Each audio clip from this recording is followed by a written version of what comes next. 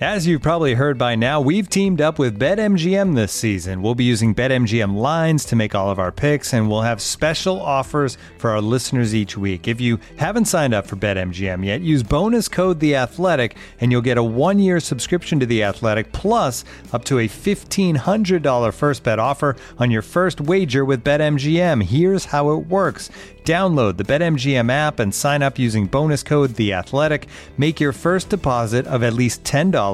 Place your first bet on any game and claim your voucher for a 1-year subscription to The Athletic.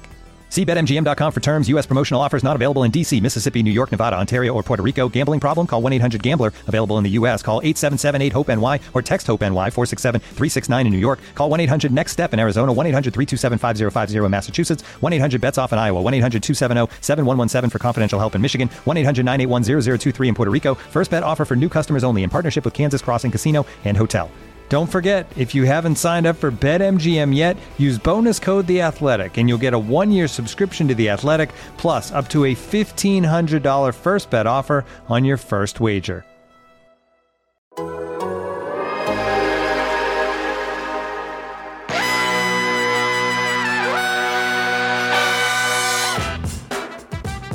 Good morning, sweet world, and welcome to the No Dunks podcast on the Athletic Network.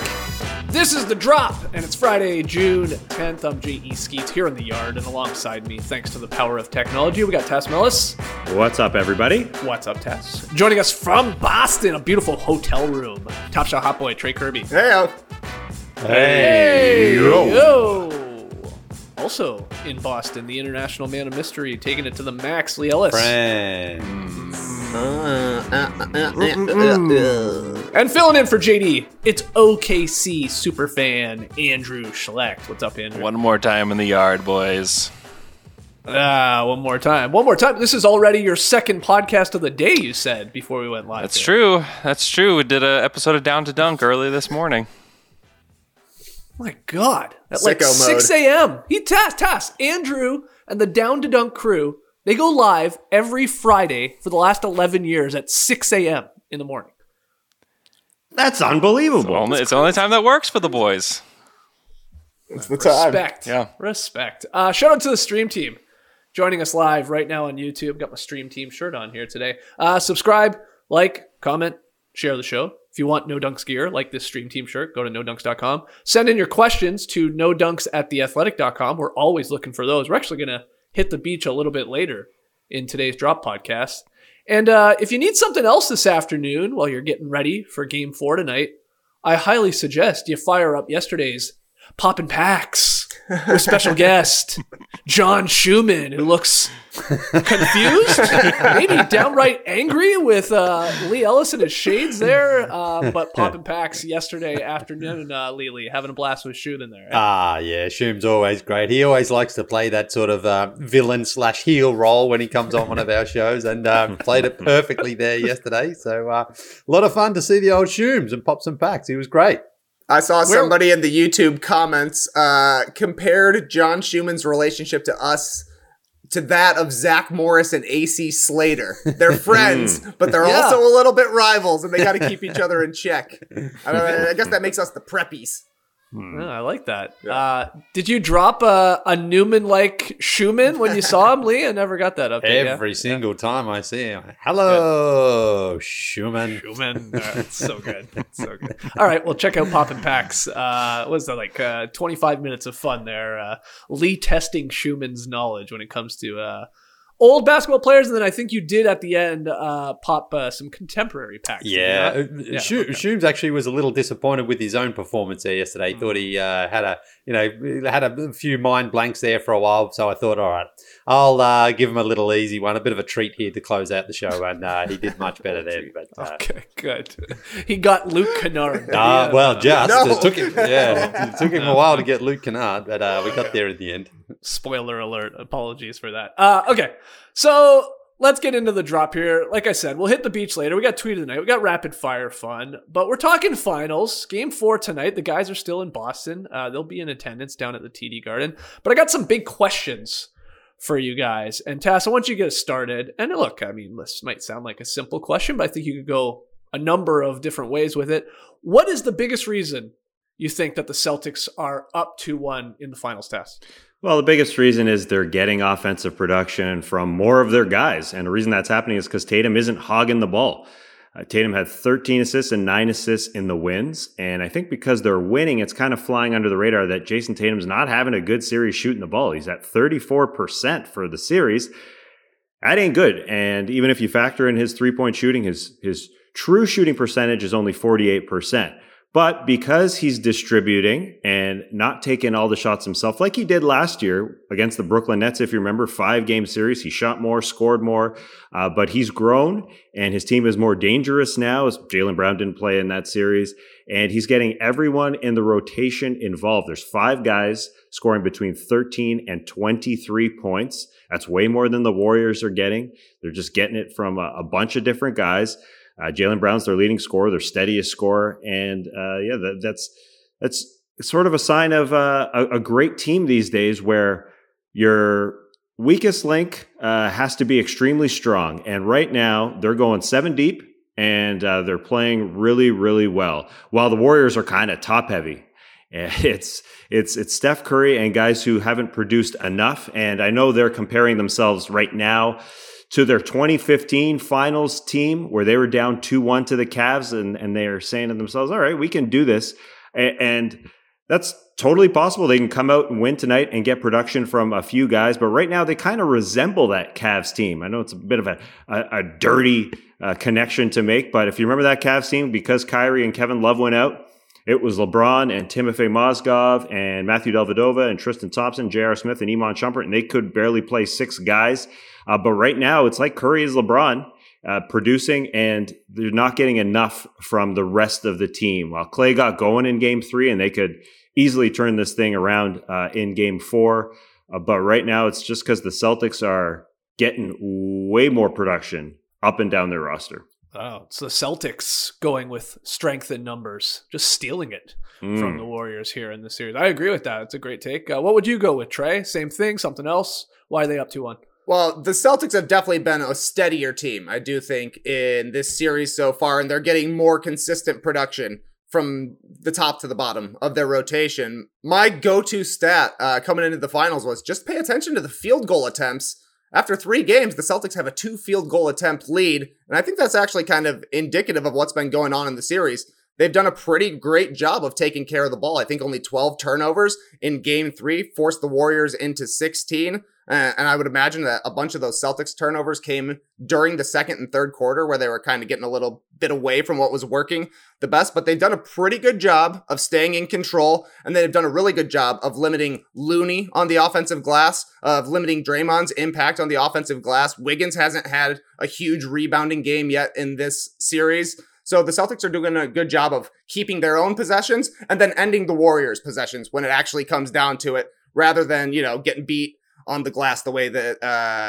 the Warriors were able to do to the Grizzlies, then eventually to the Mavericks. They've been able to keep the math in their favor to the point where even if the Warriors are getting great shooting performances from Steph and Clay, they're able to counteract it by getting points inside, by getting paint points, by scoring 2-point field goals, I think has been good. So the Celtics have done a really good job of playing maybe their tightest series yet, like their most together and consistent and just well thought out series. They had a different game plan in Game 3. Obviously, they knew where the help was going to be coming from and how to attack that from the Warriors. So I think they've done a really good job of probably playing their smartest series yet to date, their most consistent series, even though we've seen some weird quarter-to-quarter fluctuations, no doubt, in these games. Over the course of 3 whole games, it feels like the Celtics have been able to be the more consistent team, and that's bearing out in the hustle points and the little tiny extra possessions here and there.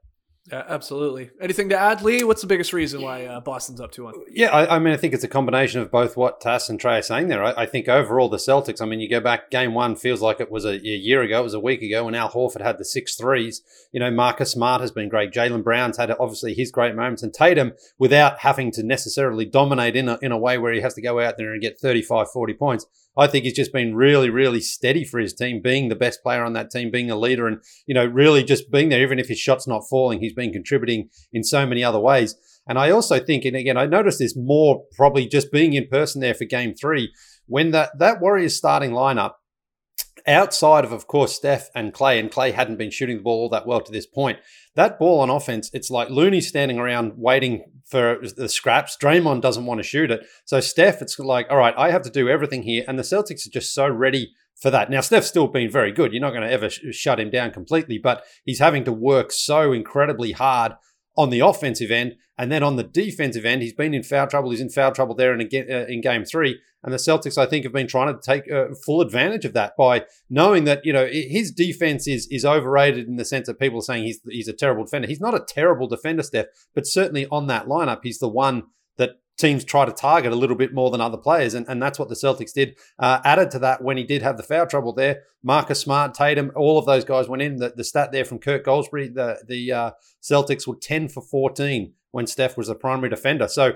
Ime Udoka, I think, has done a fantastic job here in trying to just exploit matchups and then on the defensive end, make guys like Steph and Clay just work so hard for their points because they can live with the other guys trying to beat them because they simply don't have that offensive punch or that extra sort of step that they can go to, which is funny with the Warriors. We know from this entire run here over the last 7 or 8 years, it always feels like they can just get out and transition and run and rain 3-pointers, but it hasn't really been the case in this series so far. So the Celtics have just done a much better job. They're the team, to me, honestly, through 3 games, who have looked more experienced than the Golden State Warriors, which is a shocking thing to sort of think going into this series. Certainly, I thought the Warriors' historical experience would have really come into play, but so far I haven't seen that. We'll get to talking about potential Warriors adjustments, what Kerr might do differently here in game 4. We'll do that in a second. I am curious though. I don't think I've asked you this yet, especially after the game 3 win. Trey or Lee, I'll start with you, Trey.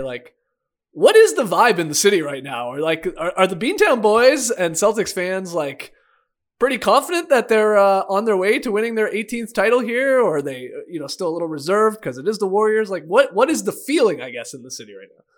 People are pretty excited with the way game 3 went, that the Celtics came out and really, they looked great in the fourth quarter, particularly after the Warriors had that big third to immediately bounce back at the start of the fourth quarter. 3 straight turnovers from Curry, and the game was almost over by the 9-minute mark in the fourth quarter, and it looked like it was going to be a super competitive game.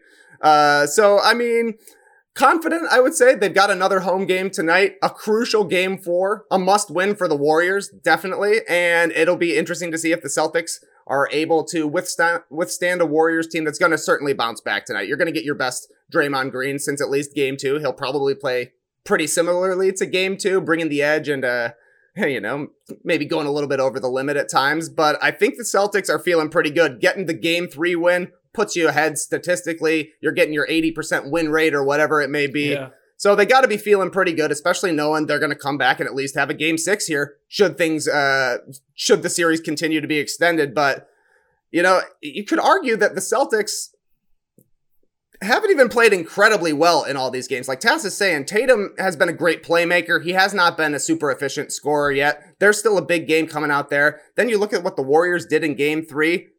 Big games from Steph and Clay, and they still took the loss. So it feels like the Warriors have fewer adjustments to make just because they have a fewer number of players you could come into. So Celtics fans should be feeling pretty good with the way things have gone so far.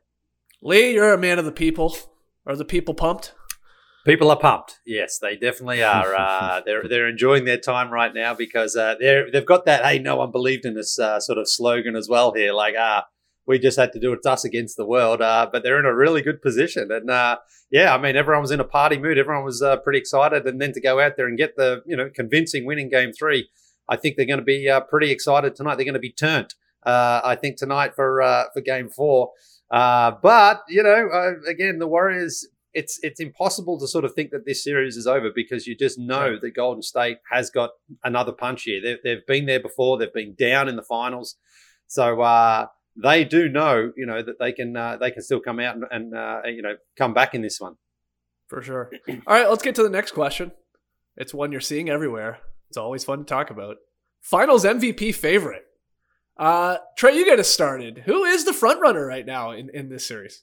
That's a tough call, Skeets. We've been doing the Russell Watch, the Brownlow medal reveal for our votes after every one of these games on the Instant Reacts pods. And when we were breaking down the math of it after game 3, we've got Curry with 4 votes, Tatum with 4 votes, Jaylen Brown with 3, Horford for 3 after the huge game 1, Jordan Poole with 2, and Marcus Smart with 2 as well, picking up a couple of votes there. That bears out pretty well with what the betting odds look like over at BetMGM. I think we've got Jason Tatum as the slight favorite over Steph Curry, which makes sense since the Celtics are in the lead in the series right now. I don't know. I think would have Brown over Tatum in the Celtics voting. You know, if the Celtics go on to take the series right now, I think Brown is a little bit ahead.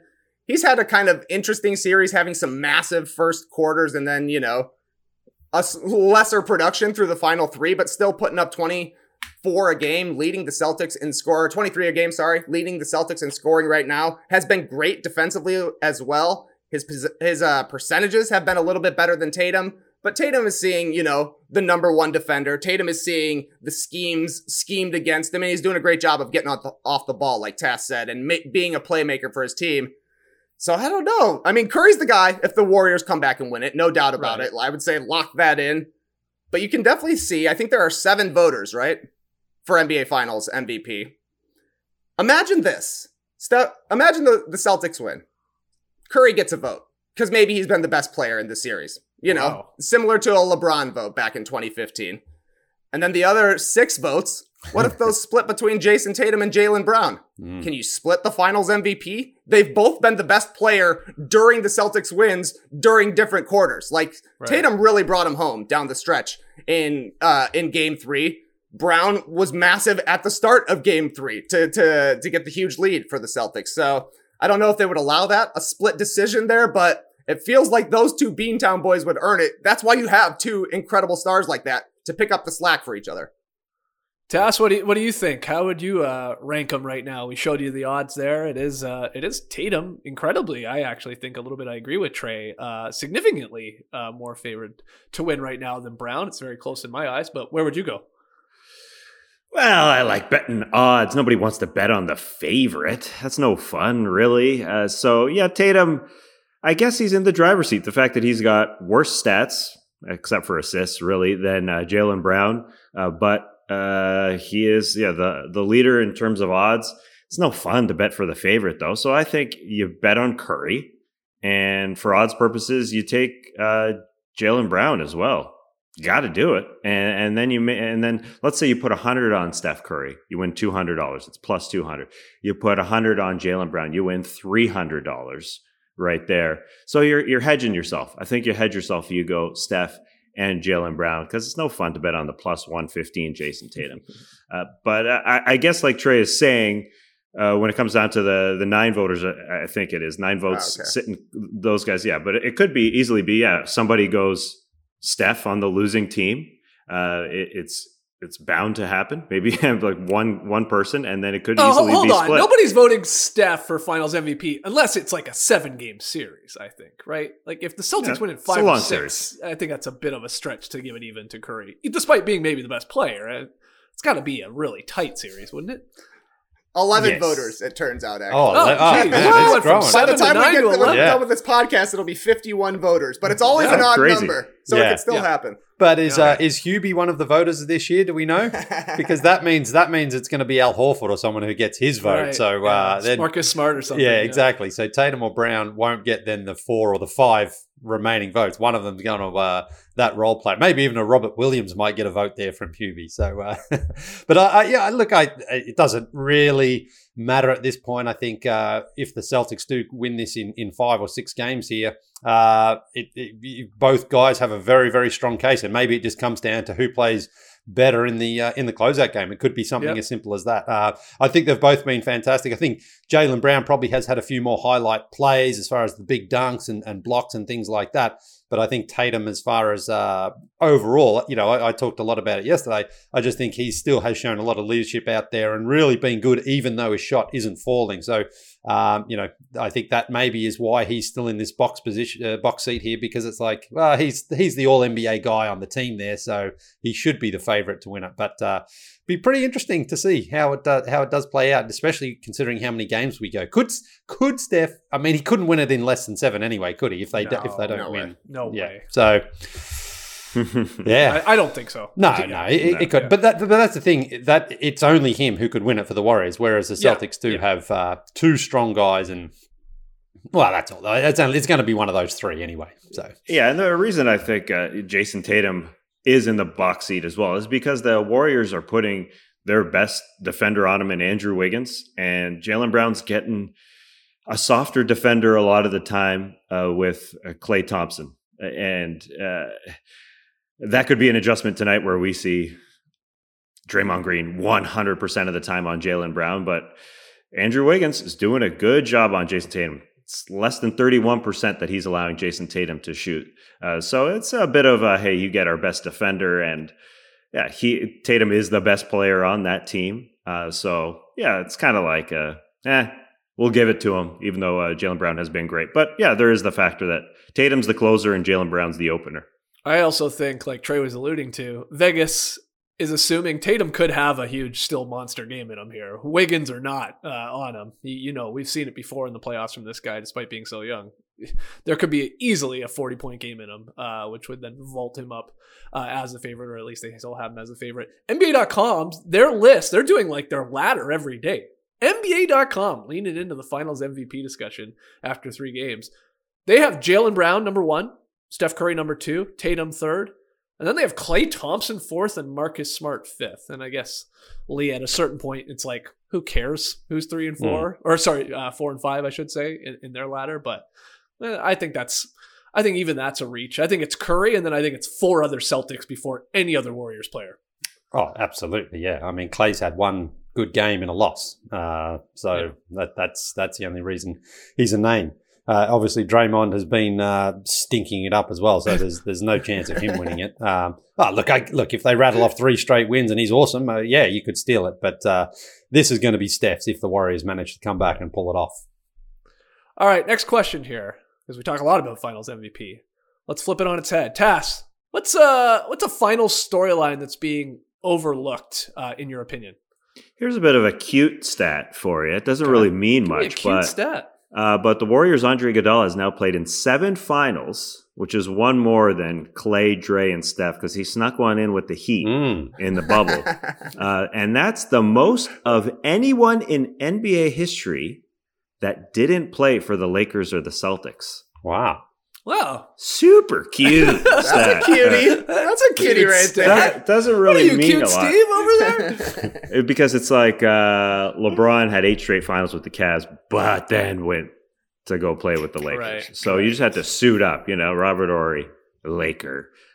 So yeah, that's just a nice little stat there for you. Anyways, it's an Andre Iguodala Hall of Fame resume builder right there. I mean, it's just a stat from StatMuse, which I thought was an interesting one. Then people got into, what about James Jones? He just played for the Cavs and went to the finals, but he didn't play in all those finals. He was a bystander, I think, and that may have been it. But I wasn't going into those box scores. Anyways, I think just sort of a really a bigger overarching, hey, what's being overlooked is at the end of this, I think what's going to be the headline on your NBA sports shows if the Warriors lose is are the Warriors too old? Like, can the Warriors get a second guy? Because I think what I mentioned about the 2015 Cavs and Steph and everybody else, LeBron and everybody else, we think of them having so many weapons, but right now it just ain't happening. They need Klay or Poole to step up, and the Warriors offseason will be interesting. I think they'll probably just do it within who cares about what the sports shows say. They're going to try and do it with Kuminga or Moses Moody or James Wiseman, who's a number 2 pick that's sitting there that hasn't played yet. They're probably going to do it better within or from within. But I think that'll be sort of the overarching, these Warriors are done type of headline. They need, first of all, they need better defense. They won game 2 by playing great defense, and Klay and Poole not being monsters. That is the thing that's going to help them win. But Klay is, as we saw in game 3, feeling better and could help on the offensive end here going forward. And he's determined. He says he's going to help. He said, quote, "We just need to help Steph in general. He's been incredible in this series. I think we'll come correct in game 4. So, we'll see if the Warriors come correct tonight. We'll see. Lee, same question. Overlooked final storyline. And is it possibly that Draymond Green is podcasting during the NBA Finals? Well, that's maybe the most talked about storyline, certainly, because Draymond has been potting post-game, but there was a tweet going around there from Sam Efstrandani, I believe I pronounced that right, saying, look, Michael Jordan went gambling. Dennis Rodman went to Vegas during the finals. Remember, he turned up to practice in his pajamas one day. We saw that on The Last Dance. Wrestling during the finals. Yeah. Yep. So, I mean, Draymond's there, and he's getting his podcasting in. So it's not really anything bad. I mean, but the thing is, when you are losing, it's such an easy target then to say, look, you're concentrating on your podcast rather than your NBA game. So that is certainly a big storyline. But Draymond's also, I think, the sort of guy who's like, listen, I'm not stopping that just because everyone's saying that. He knows he hasn't been playing well. He's acknowledged that. He said, I played like shit in the press conference there, sitting next to his son, I think it was there after game 3. So it's not really an overlooked storyline, but it's a major storyline that Draymond hasn't really had any significant impact, and his inability to shoot the ball is really starting to hurt his team because the Celtics are just not afraid at all of him shooting, and he's can't get anything going from the 3-point line or the free throw line. He's 5 for 10 from there, so he's not really impacting the game on the offensive end at all because, as we talked about a lot, the Celtics are kind of ready for they're looking for Steph or Clay to shoot the ball, and so they're like, all right, we're just going to have our defensive focus on those guys, and that's standing out. I think another thing is, remember coming into this series, we weren't sure about the health of like Robert Williams. Marcus Smart seemed injured. Jason Tatum's been carrying his shoulder almost like the first possession of the game. He seems to he's always grabbing it. But really, that hasn't been a factor. And Robert Williams, I mean, I'm not sure. He always seems to be sort of a day-to-day kind of guy, but when he's been out on the court, I think he's been very, very effective. He's averaging 3.5 blocks a game so far. Well, he's had 10 in the 3 games there. He's had some steals, and it just feels like him being there has really closed the paint for the Warriors. Every single time anyone drives in there, he's competing, he's contesting, he's getting his arms up, blocking shots, deflecting shots, or certainly deterring guys from shooting. So he's had a pretty significant impact, even though, he only played 14 minutes there in the loss in game 2, but in the wins, 24 minutes, 26 minutes, and he's had 8 blocks and 16 rebounds in those 2 games. So he's been very, very good for a guy who we're not sure if we're ever going to, if he's going to be able to play in any of these games. Mm-hmm. Yeah, I mean, that's a huge part of this finals, I think, too. We get obviously caught up in the superstars in like Brown and Tatum and Curry, but the Celtics, Trey, have had the 3 best big men in this series. Like easily, I would say, in Robert Williams, Horford with that monster game 1. He's been pretty solid for the rest of it. And then even Grant Williams is like turning it on. And it just really says like how bad Draymond and Looney have been for the Warriors. Yeah, Looney hasn't had the impact that he had in the previous 2 series against Memphis and against Dallas. A lot of it is because the Warriors have had to play 2 big men against the Celtics for a long time because that's their best defensive lineup, and Kerr loves to lean defense. But that really strangles your offense a little bit. So to me, it's maybe a little bit of an overlooked storyline because of the podcasting. Like, people want to focus on the podcasting. Literally, who cares? You can talk on a Twitch stream for half an hour after a game. Are people wanting Draymond? It'd be better if he goes out and parties. It's ridiculous stuff that people care at all, in my opinion. They're focusing on that rather than the fact that he's not playing well. Like, he looks older than Klay Thompson does. And Klay was the guy we were worried about coming into this series, where you assume Draymond's going to be there, captaining the defense for the Warriors and wreaking havoc. Like, it's pretty weird now to hear Tass saying that the Warriors put their best defender, Andrew Wiggins, on Jason Tatum.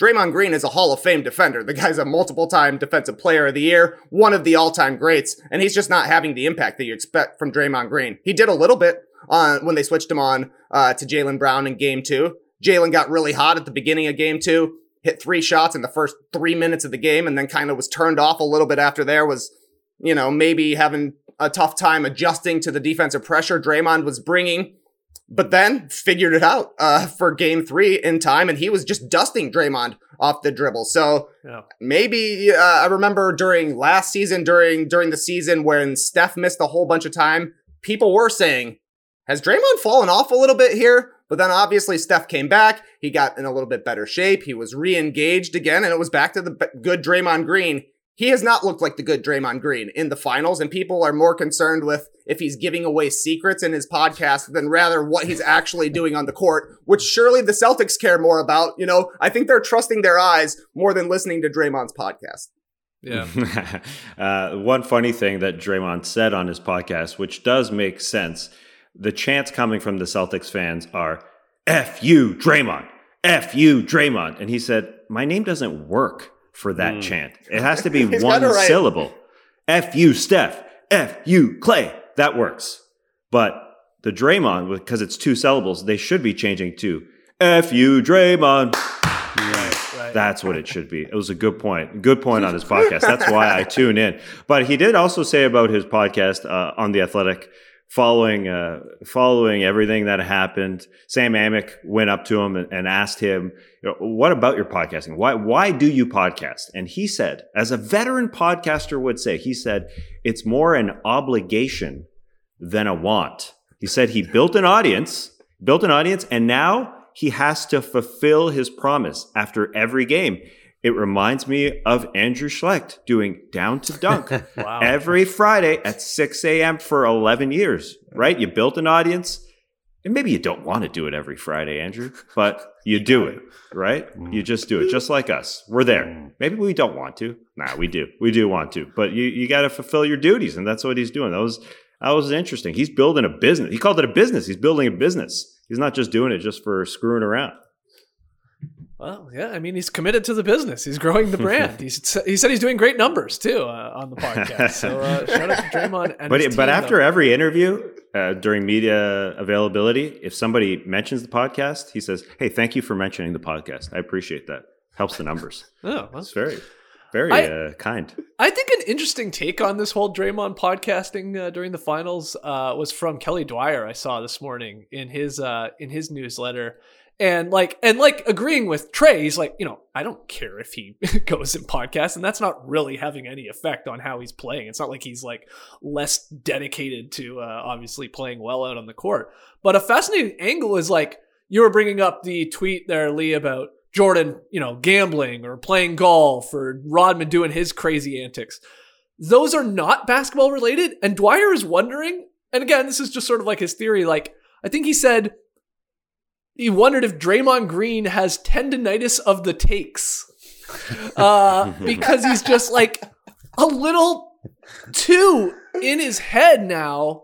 Like you got this idea that maybe players need to forget a little bit or need to like take a step back and like let it go, let the game go, let the whatever just happened go. And like Draymond does the opposite. He like gets into his hotel room like you guys and then fires up a podcast and like dissects it and talks about it. It's like, wow, would it actually do him well to take a podcast offer to? I don't know. I think it's an interesting angle to it. I mean, or thought, I guess I had never really put some thought into, but yeah, tendinitis of the takes is a great line. That's a great line. It's a great. I'm still trying to figure out exactly what it means, but it sounds great. So I'm gonna try to steal that and incorporate it at some point. But look, I think for Draymond, maybe it's some way therapeutic for him because he can go there and speak freely and speak openly and say whatever the hell he wants to say. Because often in a press conference, especially after a loss in the playoffs, a lot of guys are a bit tense. They there's a little bit of tension there sometimes with the media, some of the questions they get asked. So maybe Draymond just likes the freedom it allows him to express himself. Honestly, he likes to talk. He loves to talk, and so that's the thing. That's honestly why we should encourage him, because I think it's great content. I think he's also like, listen, he wants to say things the way he wants to say. He knows he's going to get this sort of criticism, especially again, they're losing. He's playing badly, but he's out there still doing something else. And again, if he's out there getting drunk and falling out of nightclubs at 3 a.m. after a loss, imagine then what people would be saying about him. Instead, he's like, listen, man, I just got to go home, fire up the StreamYard, get off a few of my takes, and then I feel better. I mean, so honestly, we should encourage him. And this is not the reason the Warriors are losing or he's playing badly. I mean, it's right. It's there. It's like, great, we can hammer home that when you're playing badly, because that's such an easy option to take.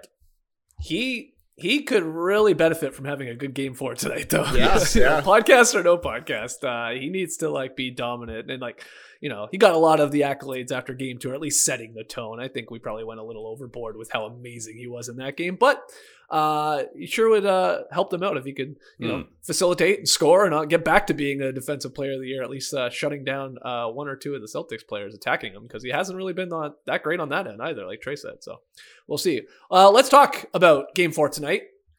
You guys are going to be, I assume, same seats, so you're still up in the nosebleeds. You guys were on the court though yesterday. I saw Trey Kirby's touched parquet yesterday. Yeah. Pretty exciting. Yeah, feet on the floor. Yeah, it's wild to actually see the court and be like, wow, they weren't lying. There's gigantic bolts all over the place here. Wow. This thing looks like it was built 60 years ago, but they got a pretty nice ceiling as well there at the TD Garden. Lots of banners hanging, as it turns out. Oh, well, good. Yeah, you guys have been now down on the floor and up in the rafters. Did you shoot around, Lee, at all? Did you get a shot up? I didn't see any video of it. Yeah, I'm all... You got told not to. I didn't get told not to. I just sort of said... I read the room, and I thought it's probably best not to just start firing away here when there's a lot of cameras, a lot of media, a lot of NBA people there. But the thing is, it was so tempting because there was a whole rack of basketballs there. And I'm like, I mean... What do they expect to happen here? They put me on a basketball court with basketballs. Surely I'm allowed to get at least one or two up there, but unfortunately not. And then we were waiting for Warriors practice, and they said actually Warriors not practicing today. So I was like, so the court's free? I can get some shots up? Little joke there with the NBA people, and they're like, get off. Brought the house back. Oh, well, way to show some restraint, Lee. I can't believe you take at tough. least one free throw. I didn't even get a dribble in. I was like, I just don't want to dribble. That ball makes a noise. Everyone's going to look around. What's that guy dribbling for?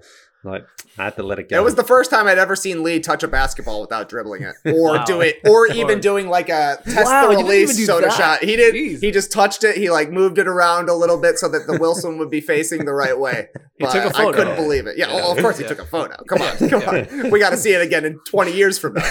Yeah, it's true. It's true. Well, anyway, the question was going to be, and we'll start with you, Lee, is what is something you're watching for in Game 4 tonight? Is there a Warriors adjustment specifically? Someone else playing more minutes than they did in Game 3 or in the series? What do you think? I mean, that's a tough question there for Steve Kerr, because remember back to early in the playoffs, he had the PTSD lineup out there, but I simply don't think he goes with that one tonight, which would mean inserting Jordan Poole into the starting lineup. The reason I don't think he goes for that is because I think it would just expose them on the defensive end. So I think he stays with Looney and Draymond and Clay and Andrew and Steph. And I think he just thinks, listen, we have to get someone else getting some points early on, whether or not that's Wiggins. Clay, again, as we've mentioned, got off to a better start there. But I think as well, Draymond, he does a lot of that sort of fake handoff. We've seen a couple of times where he does that and he runs in and scores. Maybe it's something as simple as that, just to create a different look, a different possession for the Warriors, that the Celtics go, oh, actually, we might have to defend something differently tonight. But look, the big storyline coming into this series was the third quarter Warriors and how the Celtics would respond. Well, in the 3 games so far, the Celtics have been outscored by 43 points in those third quarters, but the good thing is for the Boston Celtics is in the fourth quarters, they've outscored the Warriors by 40 points. So they've been able to basically, rise to that challenge of like, okay, you guys have the third quarter, but we're going to have the fourth quarter. So what will happen in that sense tonight? Because Game 3, it was much closer in that third quarter, but still the Warriors won it, even though, the Boston Celtics came back to win the game. But that's going to be interesting to see now if the Celtics can even get better in that third quarter and not give up a huge advantage here, and if they can do that, then they could find themselves in a very, very strong position. Also, another statistic, not all that cute, it's been out there a lot there, but the Celtics haven't been brilliant at home in the playoffs, and the Warriors always win on the road. So tonight, that's true. That's set up tonight for one of those things to happen, whether or not that stays true that the Warriors win on the road, or if the Celtics say, okay, we are not losing at home this time, we're going to go out there and try to really hammer home our advantage and take a 3-1 lead. Yeah. So not a cute stat. Though. Nah, it's not that cute. Just an ugly stat, but I love it. I got a handsome stat for you. Okay. Yeah, pretty handsome. 7 for 9. You know what that is?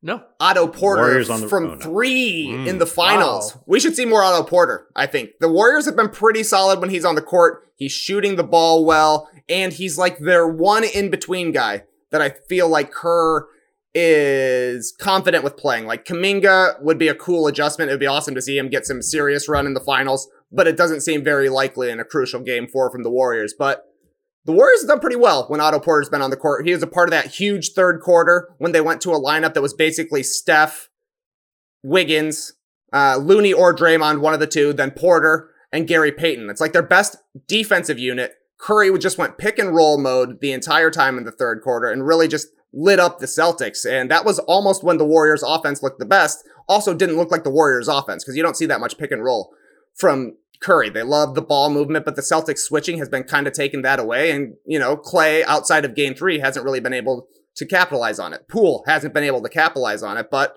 wide open catch and shoots. Otto Porter's been knocking him down. If he's able to give you a little bit more than he's been playing, basically 15 to 20 minutes a night, that could be a nice place where the Warriors see a little bit of a change. I wouldn't be surprised. I don't know if they start him. The Warriors are pretty traditional with keeping their starting lineup the same, especially in this playoffs. But I wouldn't be surprised to see Porter get a lot more run and a lot more one big, one medium kind of lineups for Golden State. Yeah, I could see that. What about you, Tass? What are you watching for? Well, one adjustment from the production trucks, from the TVs, turn up the volume of the crowd, because it's not coming through on the television set that the Celtics fans are loud. IMO. Everybody in the arena, you guys included, are saying it could have been the loudest arena I've ever been in, but it's not coming through on the truck, on the TV. So production trucks, let's get a little more volume. A little more volume. That's all. That's all I'm asking for. I didn't hear one chant coming through on the TV. I didn't hear enough. Just didn't hear enough. There needs to be more volume. That's all. But you're watching. Maybe it's because you're watching through League Pass there. Oh no, you're getting different volumes or something. Yeah, maybe it is. We'll turn up the League Pass volume. Nobody watches TV anymore. Pop up the volume. Also, I think I wonder, to get Draymond going, do you start him on Jaylen Brown instead of waiting? It's a risk. Because he could get into foul trouble, because Jaylen's a much smaller guy. And part of the reason why Draymond, I think, hasn't made as big of an impact in this series is because he doesn't really have anyone to guard one-on-one. So I think that's a question. How big will the Warriors stay? I do think Otto Porter is a lock for them to play more, because he can board, and that's where they were getting killed in game 3. They have to rebound. I mean, they have to play better defense. They have to cut off lanes and rotate and not get destroyed on the offensive glass by the Celtics. Celtics, 15 offensive boards, but they were held decently in the first couple games with 7 and 6. So there's lots of adjustments to make. Rebound the frickin' ball, cut off the lanes, rotate, win some 50-50 balls, and Steph don't give the ball away as much. He had that 3-minute stretch in the fourth quarter where he was just having fun out there. It was old Steph tossing it from one sideline to the other in transition, and it was intercepted. He had 3 turnovers in 3 minutes. Those are some things I'm watching for. But how this team gets off, out of the gate, even though you win the first quarter, it doesn't really matter in this series. But I think Draymond's engagement level is pretty important in Q1. Yeah, we'll see. These are fun questions for everybody in the stream team, watching, listening later.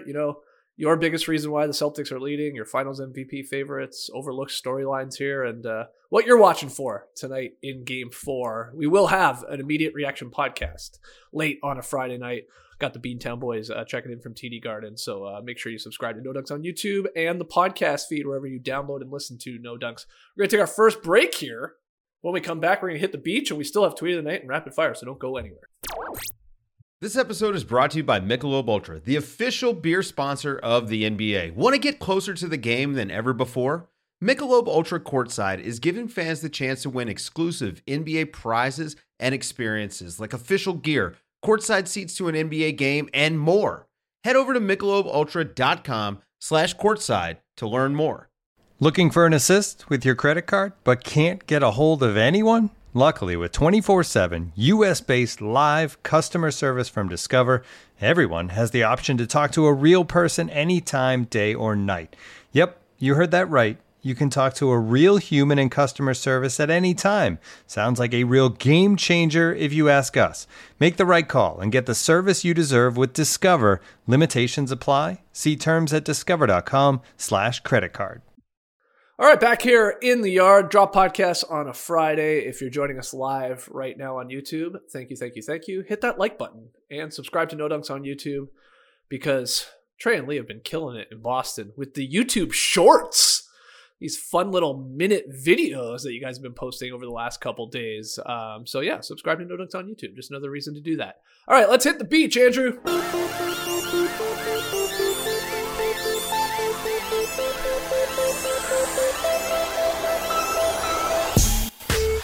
Yep, little beach stepping. Only place to go to read your emails and your tweets. Keep sending them in. NoDunks@theathletic.com. Or you can tweet them in at NoDunksInc, or you can leave them in the YouTube comments. All right, first one here. It's from Dave in YYC, but from YYZ. Dave from Calgary, but from Toronto. You know Dave. Hey, fellas. If teams decided to retire numbers for a reason besides a jersey, what are some possibilities that come to mind? For example, the Lakers maybe could retire number 81 to honor Kobe's incredible performance. Again, that's from Dave. It's a fun one, Lee. More creative reasons to retire a particular number related to a player than just the number they wore on their jersey. Anything come to mind? Yeah, well, it's funny because this weekend there's a film coming out on the Jeremy Lin game against the Lakers in Madison Square Garden, 38 at the Mecca. So, that whole Linsanity period was, of course, a crazy time there. But I do think that is the game that probably stands out the most. He was in the Garden there. The game winner against the Raptors, of course, was another big one. But, yeah, I remember that. That was huge. But I think if you were, again, to retire it based on not this person's number, I think that's probably the one that Jeremy Lin would get there hanging in the rafters of Madison Square Garden. I mean, I looked at this question as well, rather than necessarily a number, a reason. I mean, this is the Vince Carter, should the Raptors retire his jersey reason, because, they obviously, he was fantastic for the franchise, put him on the map there, but they did only win one playoff series with Vince. So you're not going to retire number one. I mean, but his number How about this? How about half on one jersey and then the other half on another jersey? A little half man, half a man. Yeah, okay, something like that. Yeah. Okay. But that's the thing. I mean, what number would you associate with Vince outside of 15? I mean, there's not really 50. 50 Dunk or contest. Yeah. Well, yeah, okay, yeah, something like that. But that my Jeremy Lin's my primary answer there. Okay. Anyway. Yeah. Okay. What about you, Tass? You got anything? Oh, yeah. How about retiring number 10 in Milwaukee to remember what fans were chanting at Giannis when he was at the free throw line in the 2022 playoffs? Wow. Now, it wouldn't just be a number 10, though. It would be, if you're looking at the banner, top row would be 1, 2, 3, second row 4, 5, 6, third row 7, 8, 9, and then the bottom, a huge 10 exclamation point. And then a ring on the banner, 22 playoffs on the banner. I like that idea. I think it's a great one. What about you, Trey? Well, this is a great question because here's a little teaser. We got a video coming out a little bit later today. Lee trying to name the player of every Boston Celtics retired uniform. They've got a ton of them. I think I got 24 numbers or names up there. There's a Lasky up there. They'll throw a name. Who cares? So maybe you can throw a name up there. So stay tuned for that on our YouTube channel. I see a lot of people suggesting that the Cavs should retire number 31, 3-1. Pretty good. Mm. I can also see the Warriors at the end of Steph Curry's career retiring whatever number of three-pointers he ends up hitting. Currently at 31-17. They had the big jersey presentation with Reggie Miller, with Ray Allen all there holding the jersey with his number at the time on it. So maybe at the end of his career, who knows, he hits 5,500. Throw that up there. I mean, that was kind of the hallmark of this era of the Warriors and completely changed the game. So I could see that happening. Oh, I like that one. Tass, you're the baseball guy here, so I got a question for you. Is it called Camden Yards where the Orioles play? Mm-hmm. Is it still called that? Yeah. Maybe. Do they have still that like the Cal Ripken number of games played up that they had for the longest time? Like when he set the record, it was like 2,131, I think, or something like that. But did they keep it going, and does it still stay up there? I guess is the question. Do you know? I would think so. I don't know. Yeah. So if they did that or continued to do that with the Iron Man of baseball, Let's do it for the NBA too. Mikal Bridges, I believe, is the current think so, yeah. day He hasn't missed a NBA game. Iron Man. Yeah, he's never missed a game in his career. He's only played like 4 years, but he's probably over 300 games at this point. Yeah, So just as long as the streak keeps going, just keep updating it. Just a little ticker there. So you want an The active current the current Iron Man. current You want launch. him to throw up a 317, and then when he misses a game, I got to take down the banner. Yeah, exactly. Or if you want to go, like, who's the all-time? Is it AC I think Green? it's AC so. I Green, think yeah. so, yeah. Okay, well then give AC Green. Oh, that the one. That rolled would up make banner. sense. Yeah. Yeah, sure. Whatever he got up to, 900 or something. Yeah. Yeah. Yeah, what's the over-under? You want to set the over-under at 900? For AC, For AC yeah. Green? Yeah. I think it's over, actually. Yeah, I'll say over too. I'll say 935. I was going to say 917. Under 8 something. Way over. 1192 consecutive Wow. games. Put the banner up. Let's my go. God. Print it. Wow. Wait, that was days without having sex, or that was... Oh, he's way yeah. over 1100 on that one, buddy. Oh, he needs 2 had to banners make to put all the- the numbers on that for days. obvious joke, didn't I? All right. So, fun question for everybody. Let's hear your answers on that one. What do you got, Tess? Hey guys, I'm a proud owner of a No Dunks Grizz jersey, size L. Thank you for telling us your size. NFT number 5 of 34. I got wow. it today and it's amazing, even though I had to pay a lot to get it into the Czech Republic. I got hit hard with the shipping, both the US and Czech VAT and customs, but still worth it. What is something you paid a lot for, but it was money well spent? Keep up the great work. That's from Andrew in the Czech Republic, and we do have a photo of Andrew rocking it with his. Oh, Look at that jersey. looks Look at that incredible. jersey. And I think our first email from the Czech Republic ever, Oh, wow. which is pretty cool. So You've heard of Andrew Schlecht? Now you've been Andrew checked. Checked. Oh, boom, it's been Yuri Welsh. I think he was from the Czech Republic. Let me check. Let me check. Where was Jan Vesley? Jan The Vesley Fun was Gun is Czech back? as well. Who knew? Anyways, Trey, what's something you paid a lot for, but it was money well spent? $36 on a lobster roll earlier this week. Make it $72 for 2 lobster rolls. Was it worth it? Yes, for the content. 100% for the content. Was it worth it as a $36 sandwich? Debatable. Lee, what do you think? I'm still not sure if it was a sandwich or a roll because they sell them as lobster rolls. So, That's a good point. yeah, look, though, it was worth it. I was surprised, pleasantly surprised with just how much lobster we got in there. A lot of lobster. I've That's good. experienced other lobster rolls. That's why I made the $113 remark last week because I've bought like lobster rolls for $20 that are like this big, tiny, and they've got a little bit of lobster in there. But Neptunes, man, they don't skimp on it. They load you up with lob. We were the blob lobs. Yeah, they do. They loaded us up. My other answer was going to be concert tickets. Like concert tickets, I think in the first place are expensive. And for me, when they come out, I'm like, I'm going to get as many as I can. I'll be able to get a friend to come with me. I'll be able to sell these at the time. Then, the time comes. One friend comes. You're holding 3 tickets. You got to sell them for a 75% discount on StubHub, which then just raises the price of your ticket. But sometimes it's still worth it for the experience, Oh, Maybe sure, you're paying sure. 2x, 3x what you should have paid. At least you got the vibes. So expensive. Every time I see a list of people coming to Atlanta, I go and check every single one. I go check the ticket availability. They're all crazy expensive, it feels like. Yeah. But would it be worth it? Probably. Yeah, usually, Probably. usually, Yeah. if you go and you spend a bunch of money, generally you're not leaving going, oh my god, that wasn't worth it. I mean, there's the odd instance, I'm sure, but most of the time you're like, that was awesome. I'd pay twice what I just paid for that. Even going to see a live podcast these days, it's Wow. like going to see a concert. It's a lot of dough. What was the last live podcast you've seen? Have you ever seen a live podcast besides our own? Yeah, of course. Besides our own. I saw the. I've never seen our own. I saw Jake from Jake and Amir. He's got that Dungeons and Dragons podcast. I went and watched that live just to support him. It was actually entertaining. I didn't know what was going on, but it was funny. That was They're great. a long time ago. Yeah. My answer for this, something you've paid a lot for, but it was money well spent. I can't believe I'm going to say this. And this is not an ad. They're not paying us anything. But get a good vacuum. And you will Get a good you vacuum. will not regret it. And look, you're going to pay some money, but the Dyson, man, the Cyclone, the V10 animal vacuum. It's legit, especially if you have a dog. I mean, you got some hair in your home.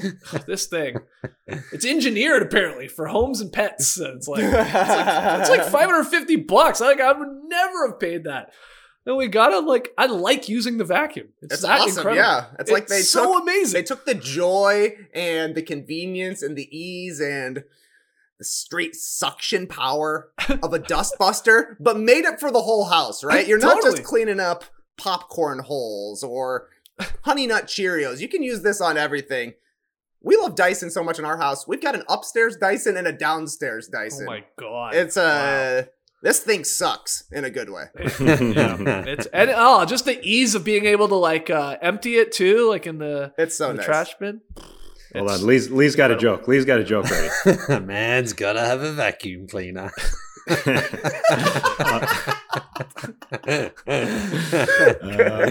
I could feel it. I could feel it. Yeah. Yeah. One thing I paid for it, and I didn't really like it at first, is having pest control services available at all times. Now, I don't like it for quote unquote bugs, interior bugs. I don't mind grabbing a shoe, grabbing a sandal, and smashing a bug every once in a while. But to have them on speed dial is nice, because yesterday after the show, got a text from somebody in our neighborhood saying there is a snake on my front porch eating a squirrel right now. Oh, wow. Jeez. What? It's a big snake.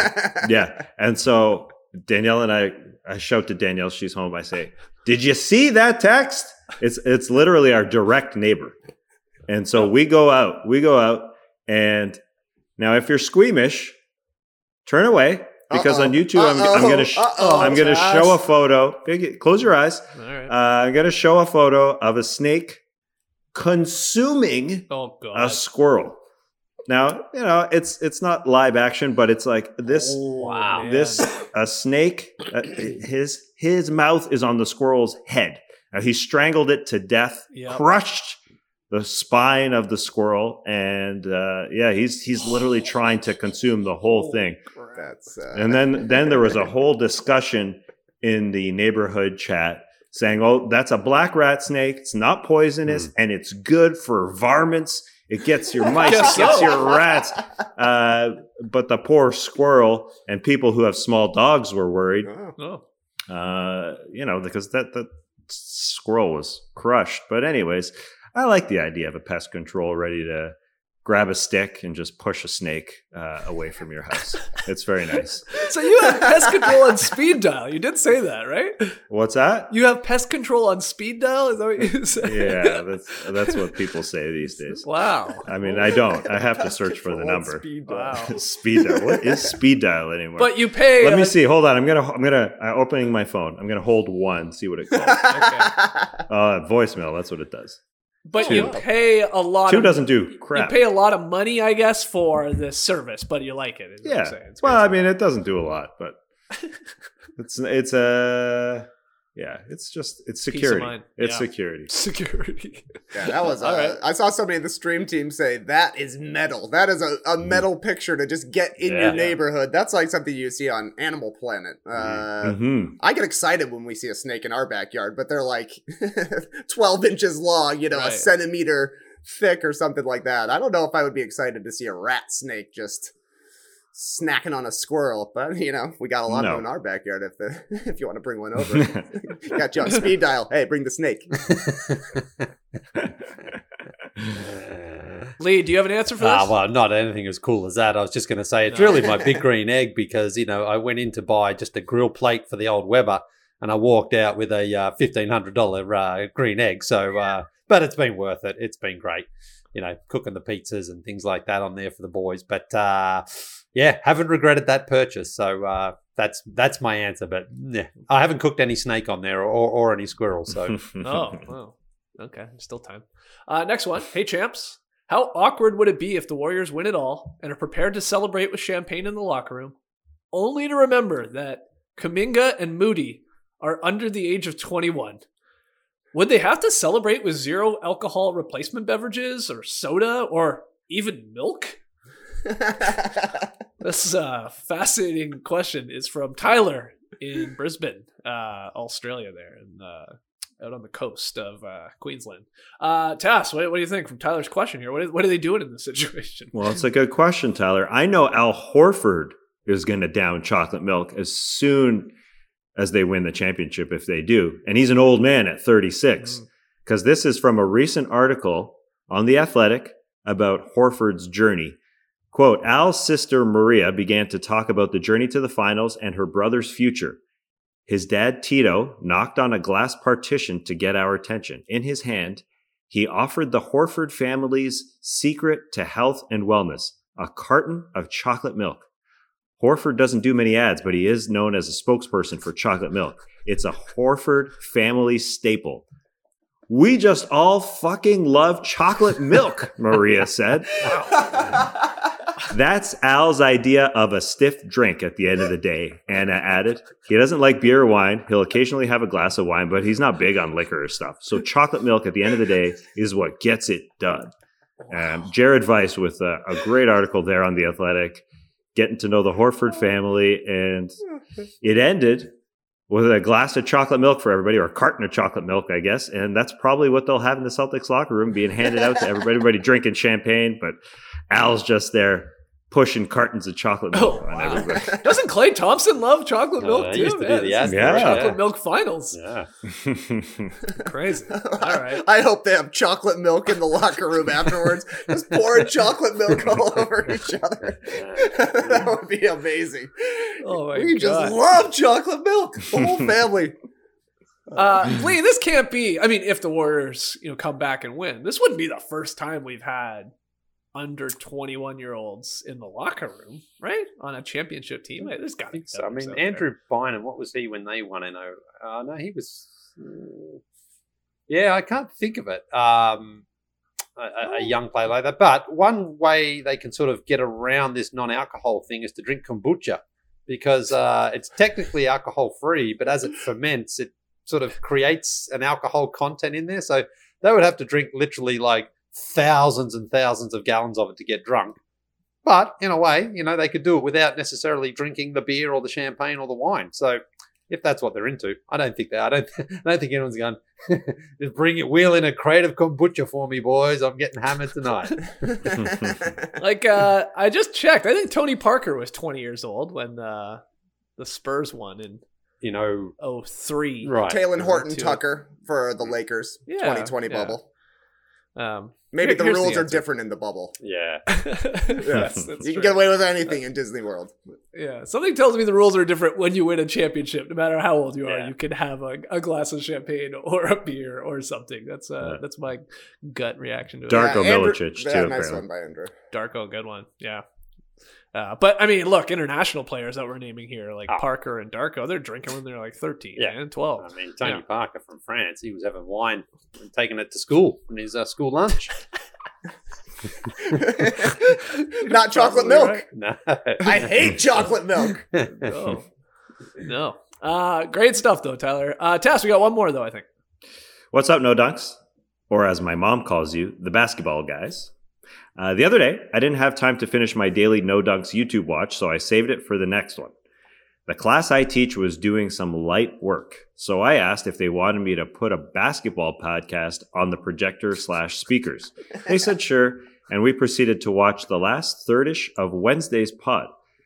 I had already listened to your deep finals analysis, so during the time we listened in class, you guys discussed baseball, cricket, a bunch of movie franchises, and Paramount Plus.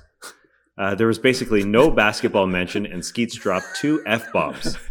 10 of 10 educational experience for my students. It resulted in one of them explaining the rules of cricket to the rest of us, and me explaining the plot of Severance to them.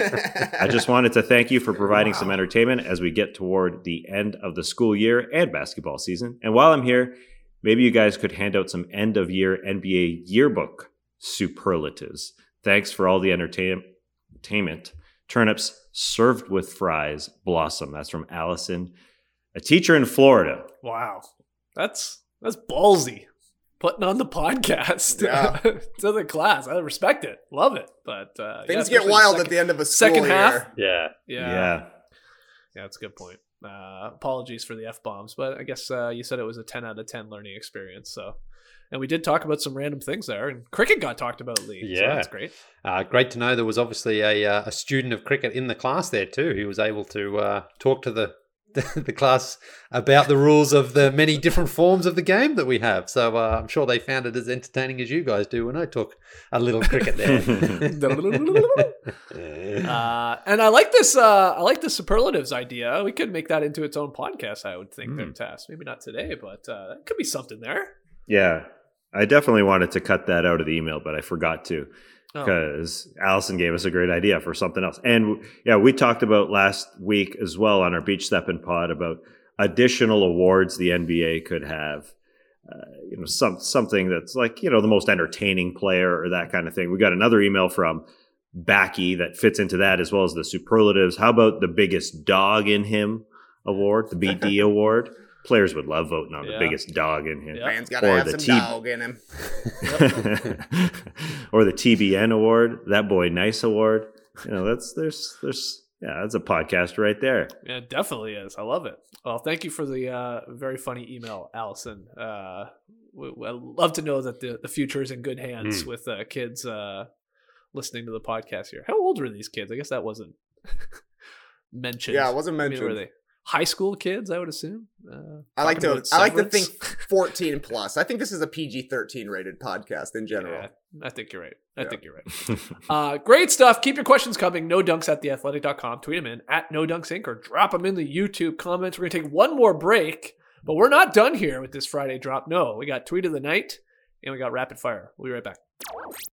If I would have applied myself, I could have gone to the NBA. You think so? Yeah, I think so. But it's just like, it's been done. I didn't want to, I was like, I don't want to be a follower. Hi, I'm Jason Concepcion. And I'm Shea Serrano. And we are back. We have a new podcast from Wondery. It's called Six Trophies. Woo! And it's the best. Each week, Shea Serrano and I are combing through all the NBA storylines, finding the best, most interesting, most compelling stories, and then handing out 6 pop culture themed trophies for 6 basketball related activities. Trophies like the Dominic Toretto I Live My Life a Quarter Mile at a Time trophy, which is given to someone who made a short-term decision with no regard for future consequence. Or the Christopher Nolan Tenet trophy, which is given to someone who did something that we didn't understand. Catalina Wine Mixer trophy. Ooh, the Lauryn Hill You Might Win Some, but You Just Lost One trophy. And what's more, the NBA playoffs are here, so you want to make 6 Trophies your go-to companion podcast through all the craziness. Follow 6 Trophies on the Wondery app or wherever you get your podcasts. Listen ad-free right now by joining Wondery Plus.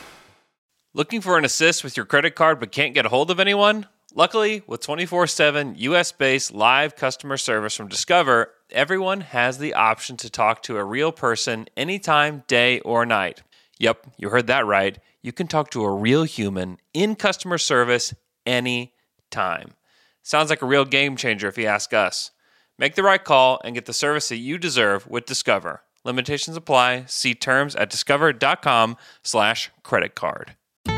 Building a portfolio with Fidelity Basket Portfolios is kind of like making a sandwich. It's as simple as picking your stocks and ETFs, sort of like your meats and other toppings, and managing it as one big, juicy investment. Now that's pretty good. Learn more at fidelity.com/baskets. Investing involves risk, including risk of loss. Fidelity Brokerage Services, LLC. Member NYSE SIPC. All right, back with No Dunks here. Let's get to Tweet of the Night. Tweet of the Night. Wow. Twitter. Trey Kirby, what do you got for us? Oh, pretty simple tweet of the night. We don't even have the tweet part of it, Skeets. It comes from @NoDunksInc, one of the greatest Twitter follows on all of Twitter. It's just a picture. Me, Lee, and Marty from Broadsheet Coffee in Cambridge, Massachusetts. We went yesterday to go and see the entire facility. Marty's a longtime listener of the show, back to the TBJ days. And Lee, this was an awesome experience that we had, getting to see their entire operation from green beans to brown beans to grinded beans to final product, we got what I would consider literally a masterclass on coffee making. The depth of knowledge that Marty had, like the generosity and the passion with which he spoke about everything. Like, I don't know. We didn't know how long we were going to end up being there. We stayed for 2 hours because I couldn't stop asking questions about all of these various coffees. He let us try this crazy coffee that's like fermented with peaches. You smell it. It smells like peaches. You taste it. Tastes like peaches. I could not stop drinking this stuff. We got done after the 2 hour, the 2 hours that we spent chatting with Marty, seeing everything they do. There's a video you can find on our YouTube page of Lee getting to pull an espresso shot from this ridiculously expensive espresso machine. Marty told us that he had the Tesla of roasters, the Tesla of air roasters. We're talking high-end stuff here. We're out on the street afterwards, and I'm like, Lee, this would be a great date. Like, this would be an awesome experience to, like, come with a loved one or somebody you're trying to impress. You're getting to do all this fun stuff, and that's when it dawned on me. I'm like, me and Lee Ellis just went on a coffee date. It was so much fun. Brewing and stewing and chatting it up with Marty, so... Big thanks to him for opening up Broadsheet for us. The beans were incredible tasks. We're going to be bringing some back for you. That's where this hat comes from. Yeah, the big blue Broadsheet hat here went from a tall greenie to a short bluey. Really, really fun times. So shout out to Marty. Shout out to Broadsheet Coffee. Lee, where are you going? Oh, he just remembered something. He's that getting some beans, I believe. Yeah. Here they are. Yeah, let's see these beans. I can tell you, it was such an engrossing experience that I was like, even I'm not saying bag of beans this entire time we're here. Let's bags. Go to... This is what's coming back into the factory here, Tassie. So can't wait. My goodness me, there was some. He can't wait. Not you. These are some great ones here. I mean, the most incredible thing about the 2 hours in the coffee warehouse there is Trey Kirby has become an official coffee snob immediately. He's transformed. It's like in Superman 2 where he goes into the chamber and he loses all his power. Instead, Trey's now like, there's no way Trey's not going to be able to come back and just be able to sip coffee. He's going to smell it first. He's going to do this little stirring thing that we did there yesterday. It was one of the most fun experiences we had here. And like Trey was saying, Marty knows absolutely everything about coffee. You think I'm pretentious about my coffee, Skeetsy? Wow. I'm now 10 times worse. I'm like, I won't even be allowed in a room if they're making some instant coffee or anything like that. I'm like, no, get that out. I can smell what's wrong with the coffee, not what's good about it. Okay, delicious. Green coffee beans. Hearing that weirds me out. But tasty, different taste, right?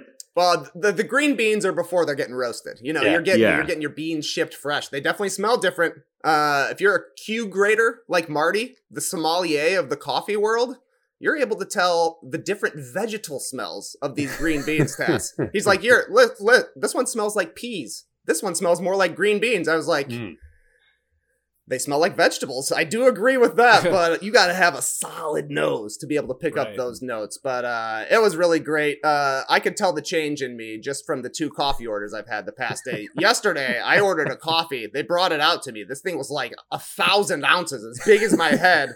Today, I ordered like the smallest coffee I could find. I'm doing all of the sniffs that Marty's teaching us. I did.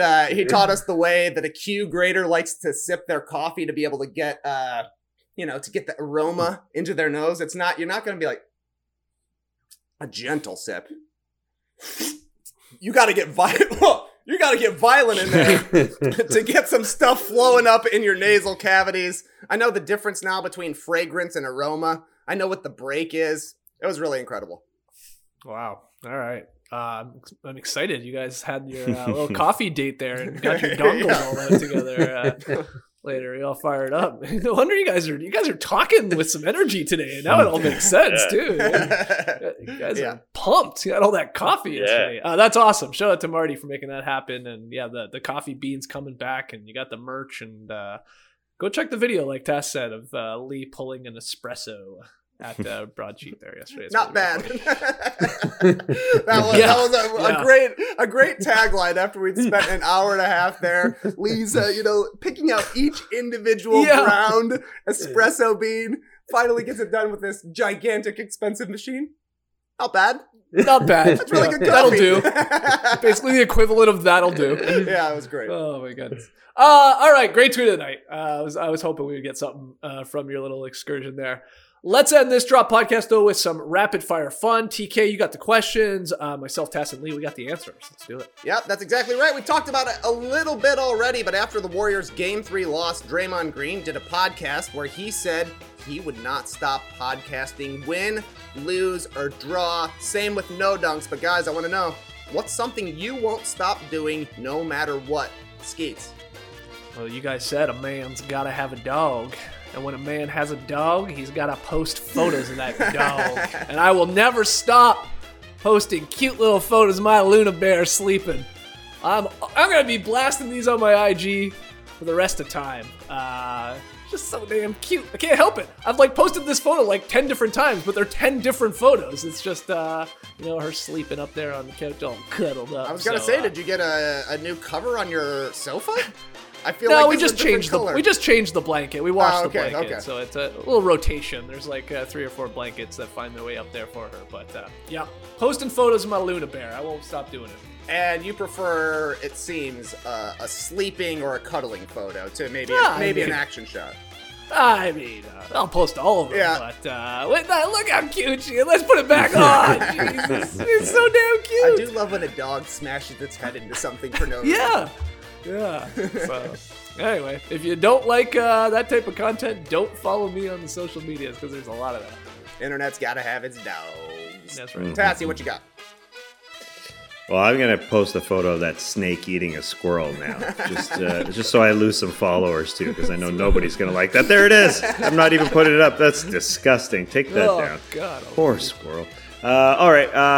Something I won't stop doing. Every time I see my wife try and slip on a shoe that's a non-slip-on shoe, a.k.a. a shoe with laces, you got to unlace and lace a shoe, or else you're breaking down the heel cap.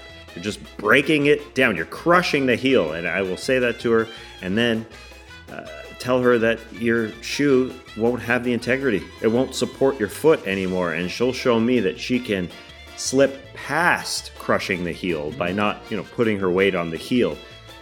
So, it's an argument of bull crap about semantics.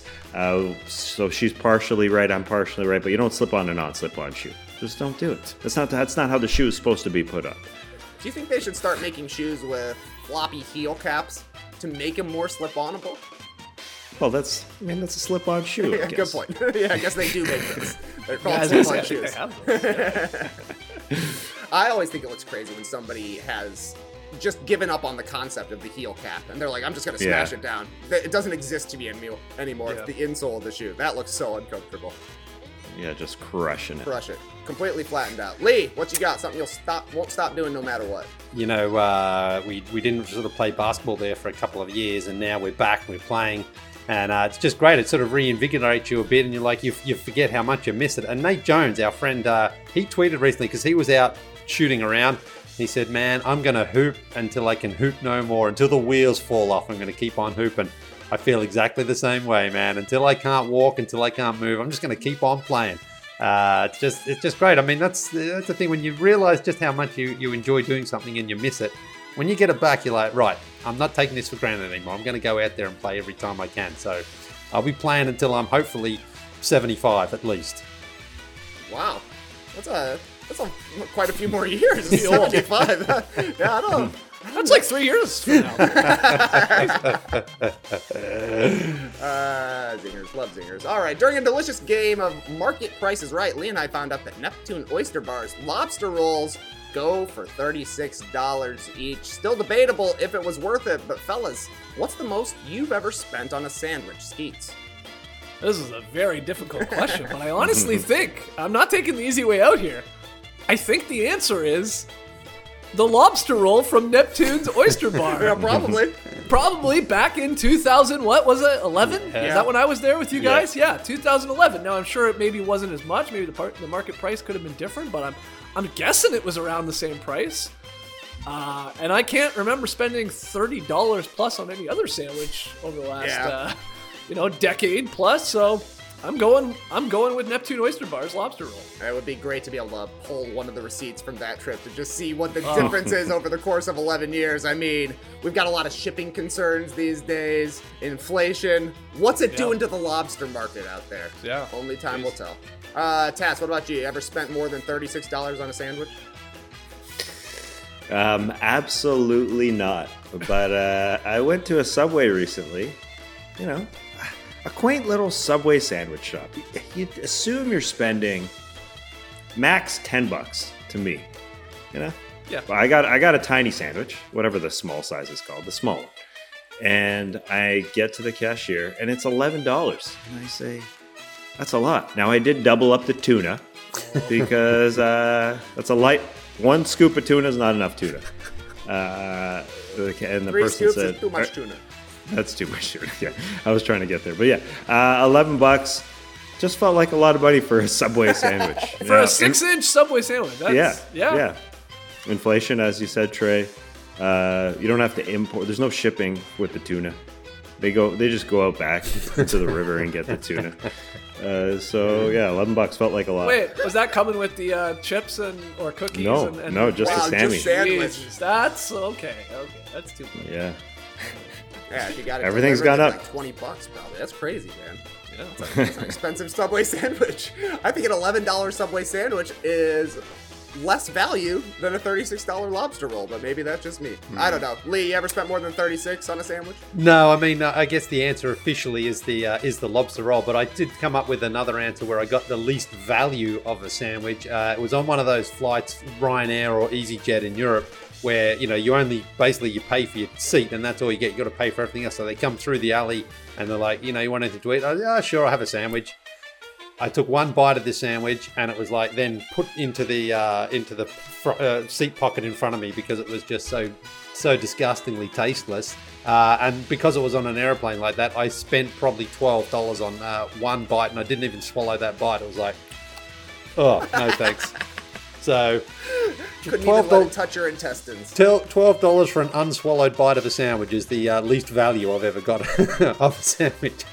Lee, I have a question. Yeah. How much money did you spend on that one Subway sandwich that you used for gym equipment? Like, that's a giant sandwich. Yeah, Bobby. that's a hot Bobby right there. Yeah.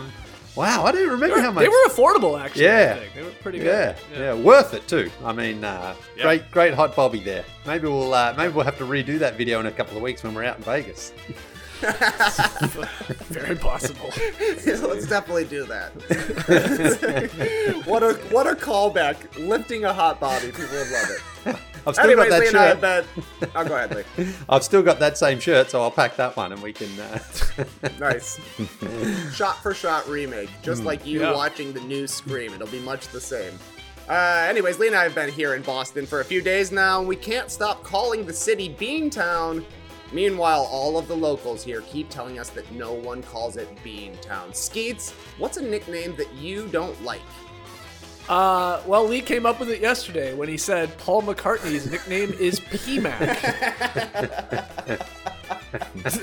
I mean, hilarious Photoshop we got out of it, but I don't think we're going to be calling Paul McCartney PMAC from here on out. So, I'll go with the most recent weird nickname I've heard. That's a pretty I just good wanted one. another reason to show that photo.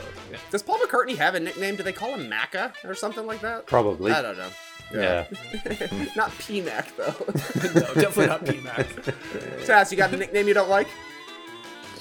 Well, personally, for me, some guy when I was young called me Toolbox because he couldn't say Tassos, and I hate that guy. So that one really pisses me off. But it's not that hard. People turn Tassos into tassels, and that's kind of funny. But Toolbox is just annoying. Luka Doncic, though, as I've said before, every nickname he has, terrible. The Matador, El Matador, Cool Hand, The Don, Wonder Boy, El Nino Maravilla, Swaggy L, Luka Legend, Too Easy, Luka Magic. Look, like I named 10 there, and they're not anywhere close to being as good as Luka. You know what I mean? Yes. So, What about yeah. the donk? Yeah, the donk. wasn't on. Yeah. there. Didn't even make the list. Wow. It's crazy. Didn't Very make the list. surprising.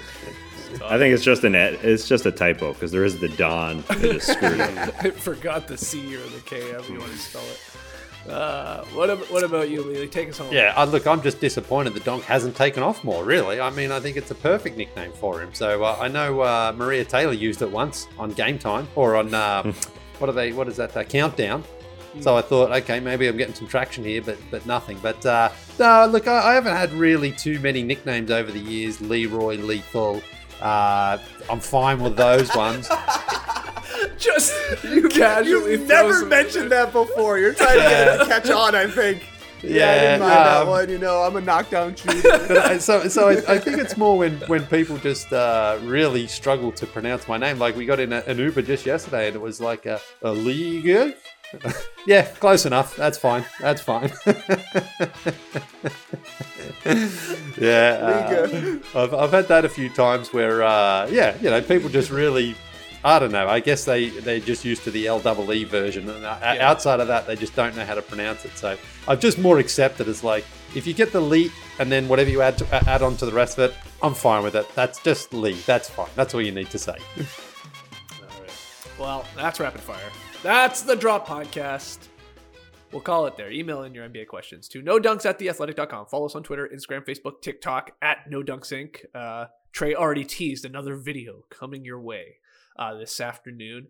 Tonight, join the No Dunks podcast live on YouTube, and then it gets flipped into a podcast immediately following Game 4 of the NBA Finals. Come hang out in the stream team and weigh in on the game as soon as it's wrapped up. Subscribe to No Dunks. Hit that little notification button so you know when we're going live. And get yourself an Athletic subscription. Go to theathletic.com/NoDunks. Andrew, my man, thank you as always for filling in for JD, especially when you had a podcast already at 6 a.m. this morning. I'm going to have to go listen to that one.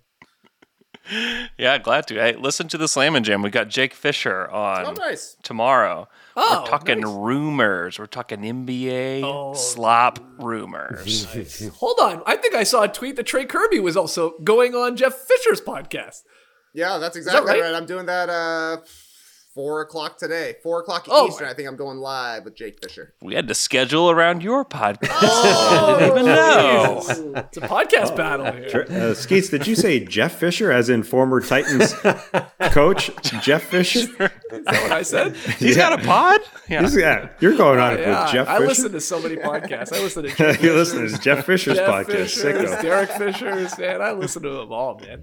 All right, well, Slam and Jam. Make sure you listen to that. Try and catch Trey on Jake, not Jeff Fisher's podcast later today. And again, join us tonight following Game 4 of the NBA Finals. And we'll see you on the weekend when we see you. And then we'll see you back in the Classic Factory come Monday. Because I guess the B-Town boys are heading back this weekend. Mm-hmm. Is that early tomorrow? That's correct. Mm-hmm. All right. Well, you guys enjoy the game tonight. We will talk to you on the stream a little bit later.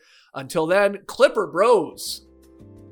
You heard it here first. Have a great time. Turn up. Love you guys. Awesome.